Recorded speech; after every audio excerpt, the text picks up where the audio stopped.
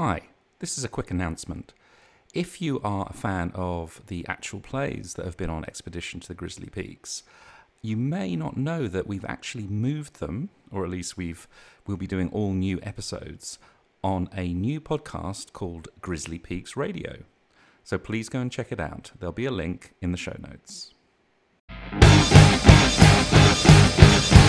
Make a move, adventure's calling. Forest fires, cougars mauling. Take a chance and roll the dice one day. If you're a DM, players find you. Millennials can join this quest too. Expedition, we're gonna find a way. The Grizzly Peaks. The Grizzly Peaks. The Grizzly Peaks.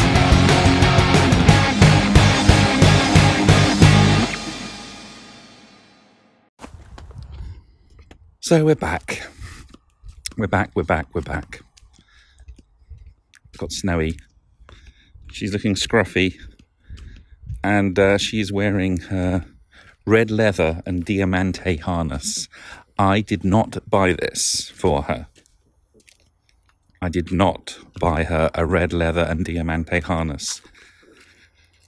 That makes her sound like she's into bondage, doesn't it? Poor Snowy. Poor Snowy. The dog sitter didn't give me back her regular harness. Her scruffy cloth one. You can probably hear her grumbling. I don't think she likes her red leather and diamante harness. She is the Freddie Mercury of Maltese terriers.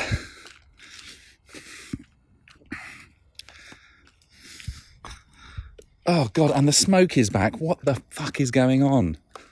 What the fuck? It's really strong now. There's actually a hazard warning, stay indoors warning. Unbelievable. I think a new complex of fires started over the last few days up in Napa. And it's called the Glass Fire, okay? I haven't looked this up. This is just what Medina told me. It's called the Glass Fire. Not because it happened in an area called Glass, but because so many houses have been burnt and so many windows have been incinerated that we are getting falling glass particles in amongst the ash. Some year this is turning out to be.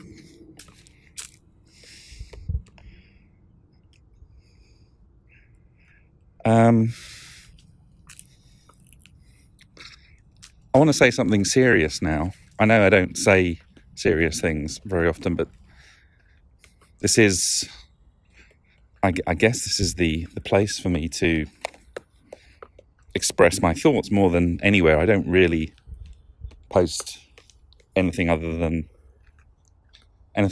my actual plays and my albums of the day, which is finishing today. Albums of the day is finishing today, 200. And I'm finally going to be putting up my very first Beatles album after 199 days. I've got a horrible confession. I'm not that into the Beatles. But I'm going to put up the White Album. Because, if I don't, then it'll probably be seen. Obviously, no one cares about it, but I would probably perceive it as me just being difficult for the sake of being difficult by not putting up a Beatles album. But anyway, look, the serious point, and I don't want any call-ins about this or anything or any messages, but while we were away in Palm Springs, I found out that my cousin died of COVID. He was 43, and that was rough. We'd lost contact with that side of the family due to stuff, or rather my father had. My father and his father had fallen out. Hadn't really spoken in 30 years, really, maybe once. But I'd stayed relatively friendly with them, but I didn't see them very much. We'd become more like Facebook friends than anything. But I used to babysit this man, when he was a boy. I used to babysit him, and he was high risk, incredibly high risk. He had emphysema, and at the start of the pandemic, his doctor told him that if you get it, it's a death sentence. And as a result, he was extremely vocal about social distancing and mask wearing, and he would be posting things on Facebook, videos and comments and pictures of the shitty things he was seeing going on in North London.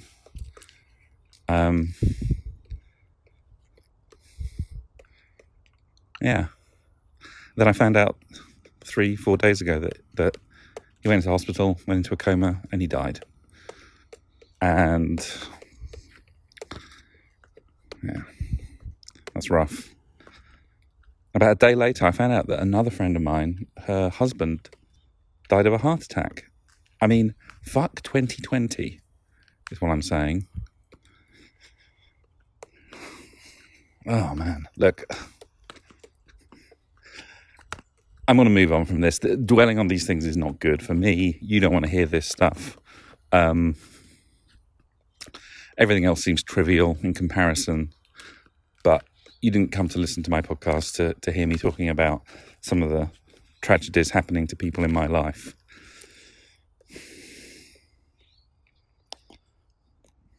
We keep going on, don't we? We keep going on, us humans. We're very resilient. And we're always learning. We're always discovering new things about ourselves, especially in difficult times, especially about how resilient we are and how adaptable we are and how ready for change we are. It's becoming the new normal, isn't it? This pandemic life. I think everyone at the beginning was thinking, oh, you know, this will be over in a few months, and or not even that, maybe it's be over in a few weeks. I seem to recall there being notions of opening everything up again in April. Last April. I think we just didn't want to face the thought that this wasn't going to just go away. We didn't want to face the thought that this actually was our new reality. But it is. And we're adapting. But fuck 2020. Really? Fuck 2020. I'm not gloomy, actually. I'm a very lucky person. Of course I have negative thoughts about things. We all do. Everyone does. But they don't seem to they seem to sort of, they affect me, but they don't hobble me in any way. They don't stop me from going forward. I think that's what I see about people with depression is they experience the same thoughts, but the effect that those thoughts have on them is much more intense. Actually stops them from moving forward. So I've been putting myself out there this season, really.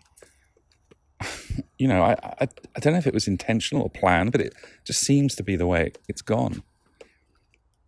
And I've had some amazing responses to that. Now, when I listened to a lot of these messages one after the other, I thought, oh, this is just a wank fest, isn't it? This is just a bit of onanism on my part, putting up all these nice messages from all these amazing people telling me that you're okay, you know, you're actually okay. But what I'm taking from this are just some of the nuggets of ideas and information and details.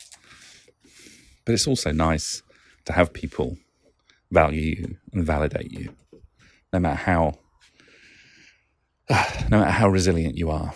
In the end, it's the people around us that help us do that. And it seems like I've got quite a few good people around me. Thank you all. Hello there, Andy. It's Just Safer. I've just listened to your latest podcast. And I just want to give you a little bit of reassurance in that. I said I thought you were an expert GM, and I do think you're an expert GM, Andy. I've listened to quite a few of your live plays, and I think you are a very talented GM indeed. I think anyone that even gets into the GM chair deserves some respect and kudos, frankly. But this is a hard game. This is a hard hobby, I think. Back in the day when I first started playing, the older players, they wanted this hobby recognised as an adult hobby, and they were complaining that we were dumbing it down as kids. And Snap is a kid's game, a kid's card game, but Bridge is an adult's card game. And I think this game is hard with all the different elements. And I think we need to just cut ourselves some slack and accept that we're going to make mistakes and we're going to get tripped up, and we've just got to take things easy on it. Oh, there you go. Caught by the anchorites again. I don't think I'm ever going to get used to that messaging system. I think I'm going to cock that up every single time.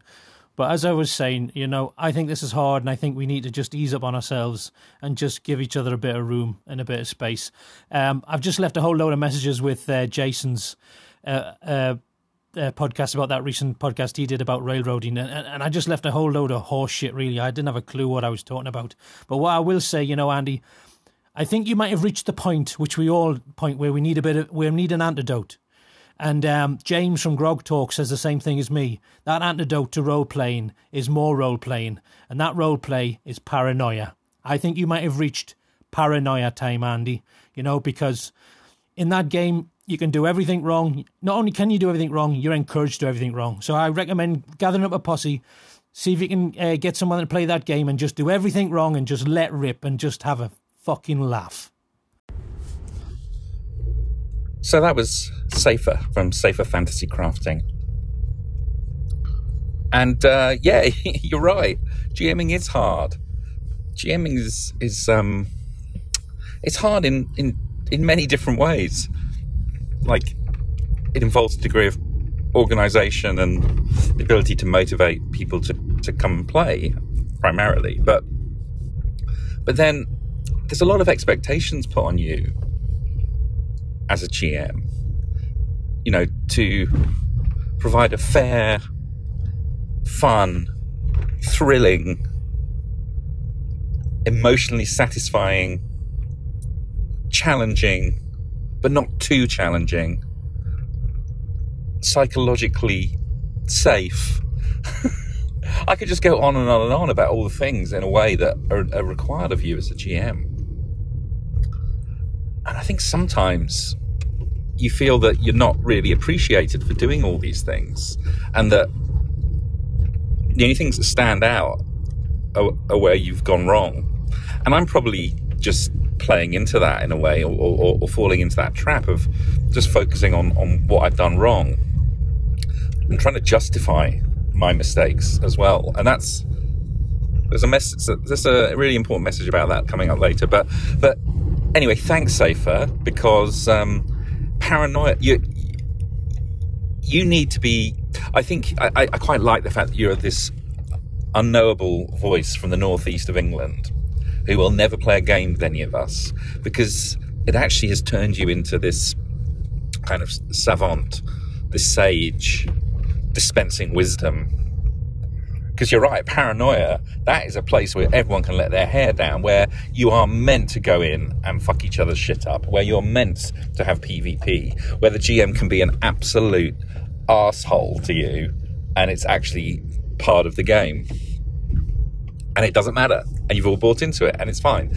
I would love to see or hear about examples of people games of paranoia, where people have gone in not knowing what the social contract is of that game. That must lead to some some problems. But thanks, Safer, and thanks for the compliments. I don't really deserve them. I don't know why people give such nice compliments, but thank you.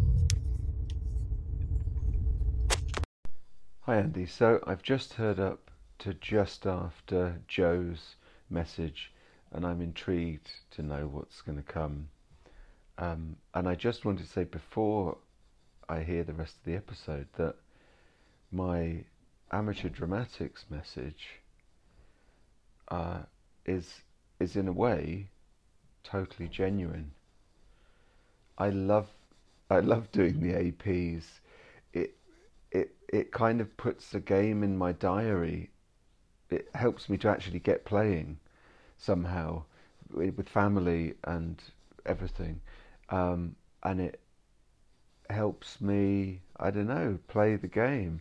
And I think it is great that you put the effort in. I really appreciate that. I'll probably leave some more messages, won't I, sometime. See you. HideYourGuns.com? Really? Andy, you need to come home now. I'll put the kettle on.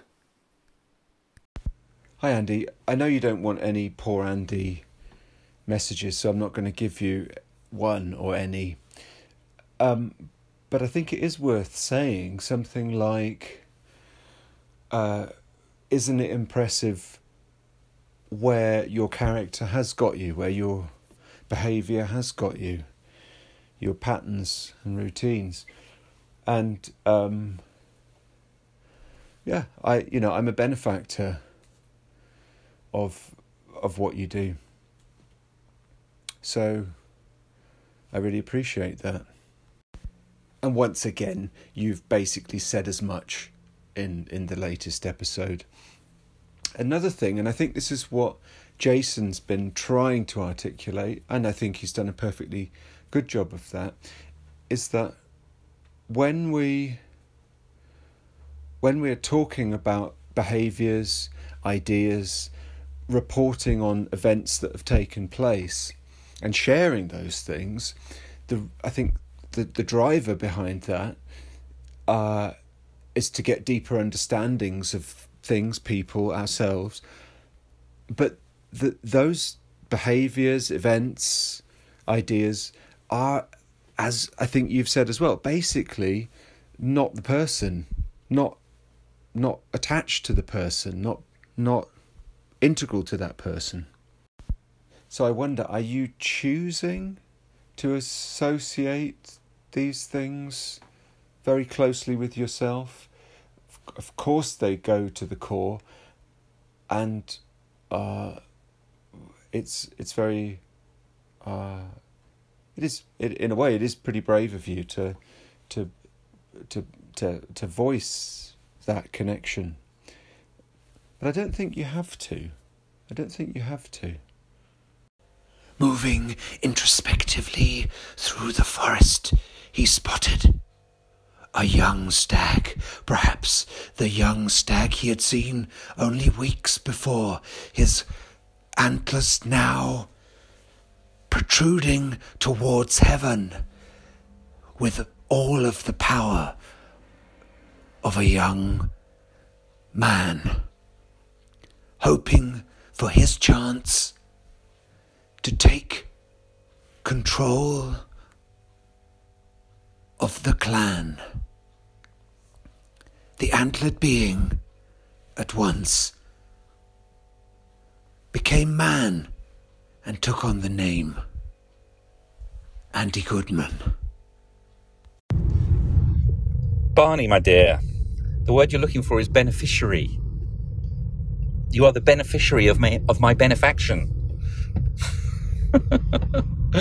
And I'm glad something I've done with these APs is actually having a positive effect in a real sense of kind of getting you focused on the game. I don't think it works for everyone, obviously. For Jason, it's probably the opposite effect. But, horses for courses. And you are one fine thoroughbred, Barney. You are one fine thoroughbred. And thank you for thinking of me as somehow brave to be putting this stuff out. It doesn't feel brave at the time. It feels just self-indulgent. But I suppose, if people are getting anything out of it, then it isn't just purely self-indulgent.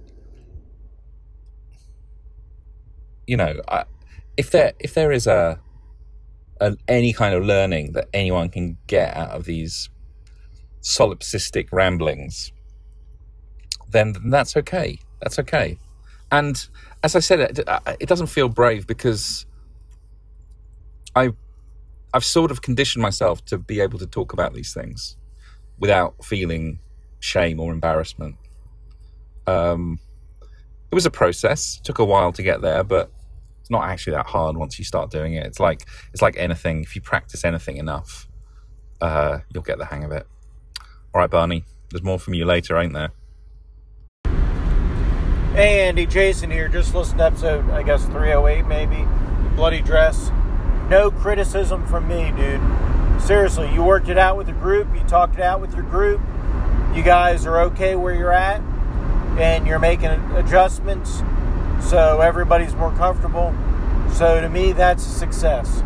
There's always going to be bumps in the road, and as long as you're communicating and that communication's heard both ways, and everybody feels you're moving forward, it's okay. So, like I say, zero complaints from me. Take it easy. Thanks for sharing the conversation with Kara and the clip as well from the episode, man. It was great to hear. And it's good that you recognised, I think early on you knew this when you did your first episode. You said you, quote, fucked up, end quote. It obviously made that player really uncomfortable, and the outrage is heard in their voice. But this does not make you a bad GM. As you said, you're learning, Andy, and I think you sound to me like an excellent GM simply because you are paying attention and you're thinking about this stuff. You aren't just blundering on regardless. You are really deeply caring about the experience that you and your players are having. And I think that makes you a great GM, in fact, even though you might not feel that way. I think that if I was to give you any advice at all, and who am I to give advice because, the flakiest GM on the planet. But if I was to give you any advice, it would be very simply to continue paying attention, but also consider every time you hear yourself rationalizing what you're doing, to really question those rationalizations and to understand that what was happening is, and the reaction you're getting is a real and genuine thing. And I don't know, I think our rationalizations are just that. Okay, we have to kind of get to the emotion underneath. And that is where I think the richest source of kind of learning comes from, understanding why we did that without rationalizing, really. Just try and get to the honesty of it. Anyway, thank you. I think this season has been one of the bravest things I've heard anyone do. So I wanted to say thank you, Andy, for exposing yourself. Exposing your GM, behaviors and thoughts in the way that you have. We're very different, all of us, but there are so many things we can learn from each other. So just thank you, and remember that you are a great GM. You have so much richness and so much to bring to players, and it's fantastic to see happening, really, to be on the outside listening in, I guess. Thank you, Andy. Game on. Hey, Andy. Daniel here, calling in about, I guess, maybe the last couple episodes, actually, where you're talking about the situation there in the Call of Cthulhu game. I think ultimately what you were doing seemed good on the surface. You were trying to give one player the spotlight, but in doing that, you kind of removed agency from the other one. And we all make that kind of goof up. I mean, it happens. It doesn't make you a bad GM. In fact, I would say that you're an excellent GM, because for me, if you can get players to come back every week or every month or how often you play, and they enjoy the sessions and they come back, wanting to play more, that means you're good. No other measure matters, in my mind, to how good or bad of a GM you are than if you can have a good time with your friends and make a great night of it, or day, or whenever you're playing, I guess. Talk to you soon. So, some messages there from Jason, from Che, and from Daniel, and I guess what they're all pointing to is, well, I guess the main message they're pointing to is that as long as you're aware of what you're doing wrong, and you address it, and you don't let it just fester, then you're doing the right thing and you're improving and you're actually being a good GM whilst being a bad GM. You see what I mean? Like, there's nothing wrong with making mistakes. What's wrong is not acknowledging them and then repeating them or pretending that they aren't mistakes. So, you know, I'm a very self-critical person, as well as being someone that seemingly has boundless confidence in their own abilities, which is something that just got kind of drummed into me, rather unfortunately, I think due to the school I went to. Produced a lot of arrogant bastards, basically. That was like their mode, their model. Yeah, but on top of that, I have a huge well of self-criticism there, just like self-doubt, self-criticism. But I think it's a good thing to have that. You know, there's nothing more destructive than certainty. There's nothing more, I suppose, stupid than being sure that you're right about something.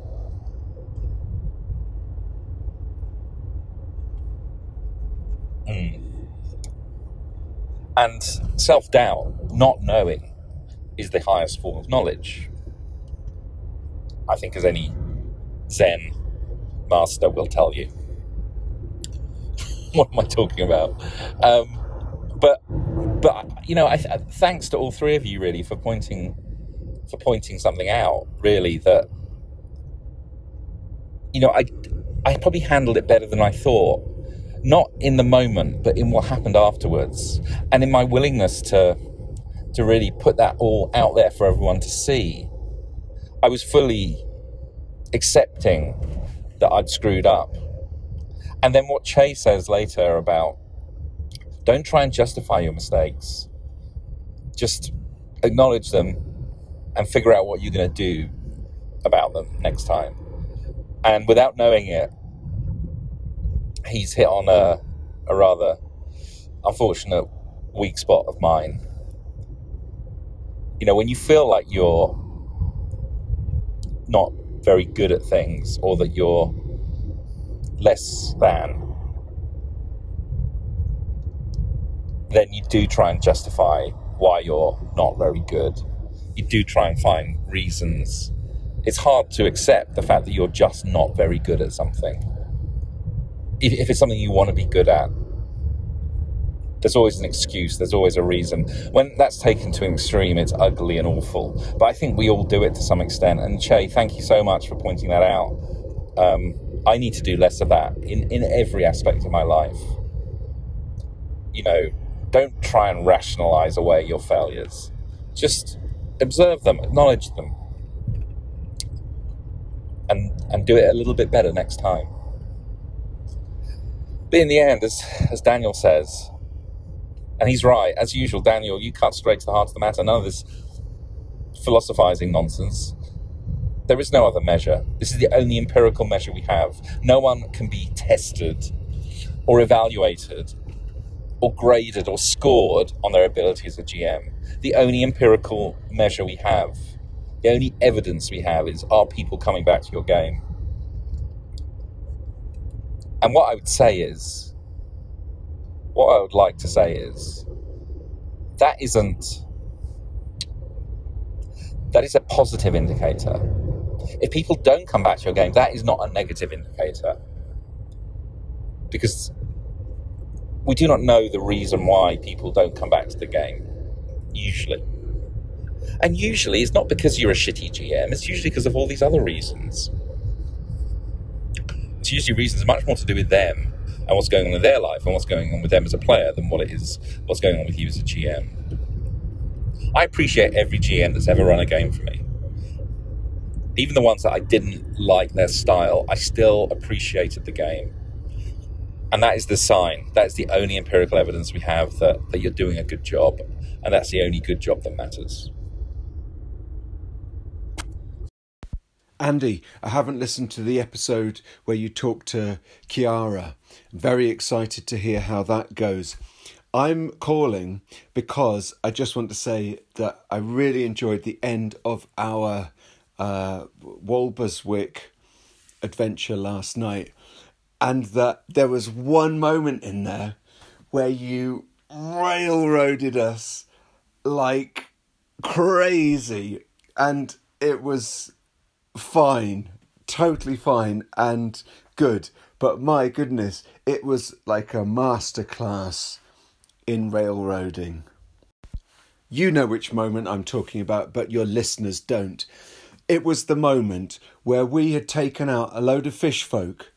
We had subdued the local constabulary, and then you invited us to get into dodgy Lord Chesney Hawke's dodgy limousine. I was hypnotised, wrestled to the floor to stop me doing it, and the rest of the players were umming and ahhing about whether they should get in the limousine or not.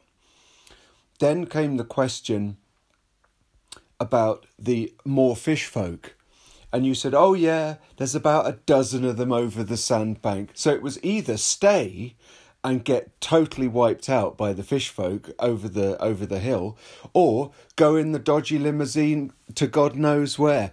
Whoo, whoo, whoo, what a choice.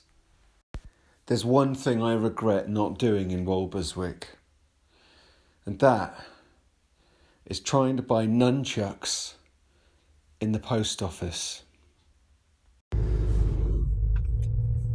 And there's Barney back for more hot gaming action. What a compliment that is, actually. What a loving compliment that is. That is the most masterful railroad. It's like saying, you know, your the way you punched me there was so beautiful. I couldn't help but applaud as I doubled over in agony. I don't think that's quite as visceral an effect that I had on Barney, but yeah, was I railroading you? I don't think you still had a choice. You had look. That it's going to be ages before I get around to editing, putting that episode. And I got to say, those 4 sessions of Watchers of Walberswick were some of the most hilarious gaming I've ever been involved in.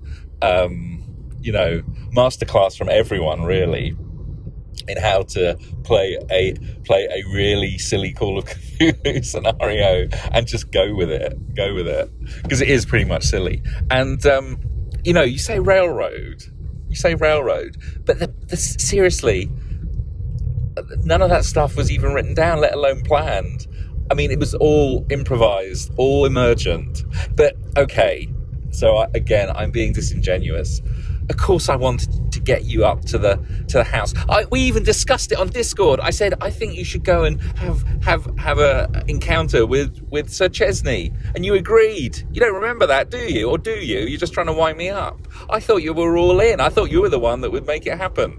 But no, I have to cast Dominate on you, which incidentally only lasts a round, but I wasn't telling you that. I have to cast Dominate on you to make you bloody do it, and then the others don't let you do it. Oh. But what would have been more fun? You tell me. Being slaughtered by 12 deep ones, or having a nice cocktail up at Chesney Manor? You guys never let me have my fun. I thought it went really well. But maybe I'm better at this GMing lark than I thought. Or maybe I'm just a railroading bastard from hell. What's amazing about your discussion with Kiara, and to some extent the discussions that we've been having over the last few weeks in your season 3, but especially in the conversation with Kiara, I was really hit by the fact that we are talking about these tiny moments that contain so much or spark off so much. It's almost like they're holographic. That contained in that one moment is so many things, so many responses, judgments, assessments,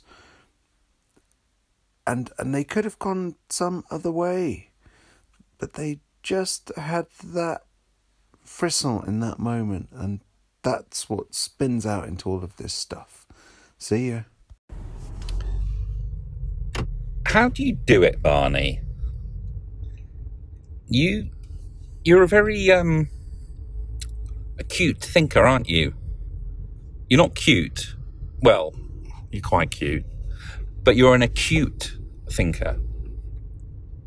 I think in the midst of all those messages that you sent me over the last few weeks, this one really has got me thinking. This idea of the hologram, of the information being packed into a very tiny space, and it just unfolds and unfolds and unfolds. And you're absolutely right. There's so much in these tiny moments that they seem to contain. They are the microcosm of all manner of things.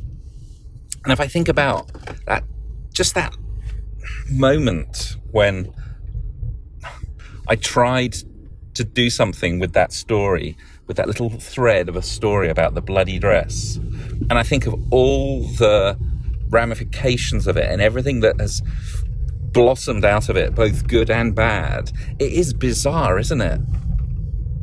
It's bizarre because we spend so much time in our games just going through stuff that doesn't create this. Well, why do these moments matter so much? Is it that things just build up to the point where they just have to come out? Or is it just dumb chance? Just a misalignment when the stars are right or their stars are wrong? And yeah, I honestly don't know. I have no idea. I think it is chaos. I think it is random chance. Because if you think about all of the elements that go into let's call it a peak moment like that, and I don't mean that necessarily as a good peak or a bad peak, it just is a peak. It's almost impossible to engineer that. You can't. Think of all the people involved in making that exposure, the exposure of the dress to the player when she didn't want it, and all of the feelings wrapped up in that. Think of all of the lead up to that. You can't just engineer that. So maybe it is just luck.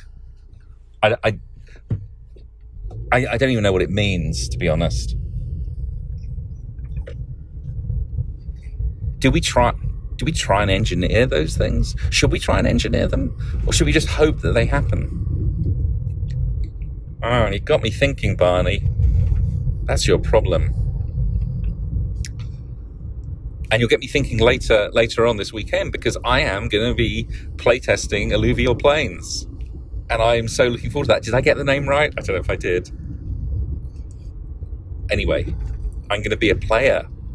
Not only that, but I've signed up to the Miskatonic Repository online convention, which I believe is in 2 weeks' time. And again, I'm going to be a player. What am I doing?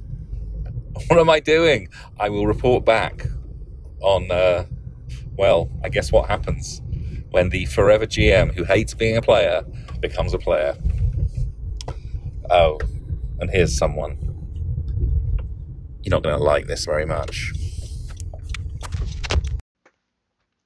Andy, very disappointed in this episode. On and on you went, 20 minutes about this 800-mile journey and just this epic quest you and your family were going on, and you'll be stopping over several days, and you'll have to be driving in shifts, and it turns out it's not 800 miles. It's not even 800 kilometers, mate. And you knew it. You knew it the whole time. It's just clickbait. It's all trolling with you. It's always trolling with you. And you spend 20 minutes talking about it, 20 seconds retracting it at the end, and not a second of editing. No, not a second. So the only thing you had right in this entire episode is, yes, it was your worst episode. Nah, Andy Newman, I'm just kidding, man. This is your old buddy Nate Gilton from Hollywood. And I was just calling in to say hi, see how you're doing. I'm working on a little accent. I got a little project coming up. I'm doing got a little acting gig going on maybe if I can get this accent right. It's not going well so far, but neither are things going well for you, right? So keep sucking, buddy. It's a game we're role-playing. I'm a stranger and you're making mistake after mistake. No one can hear your pleading. The wind drowns out your screaming.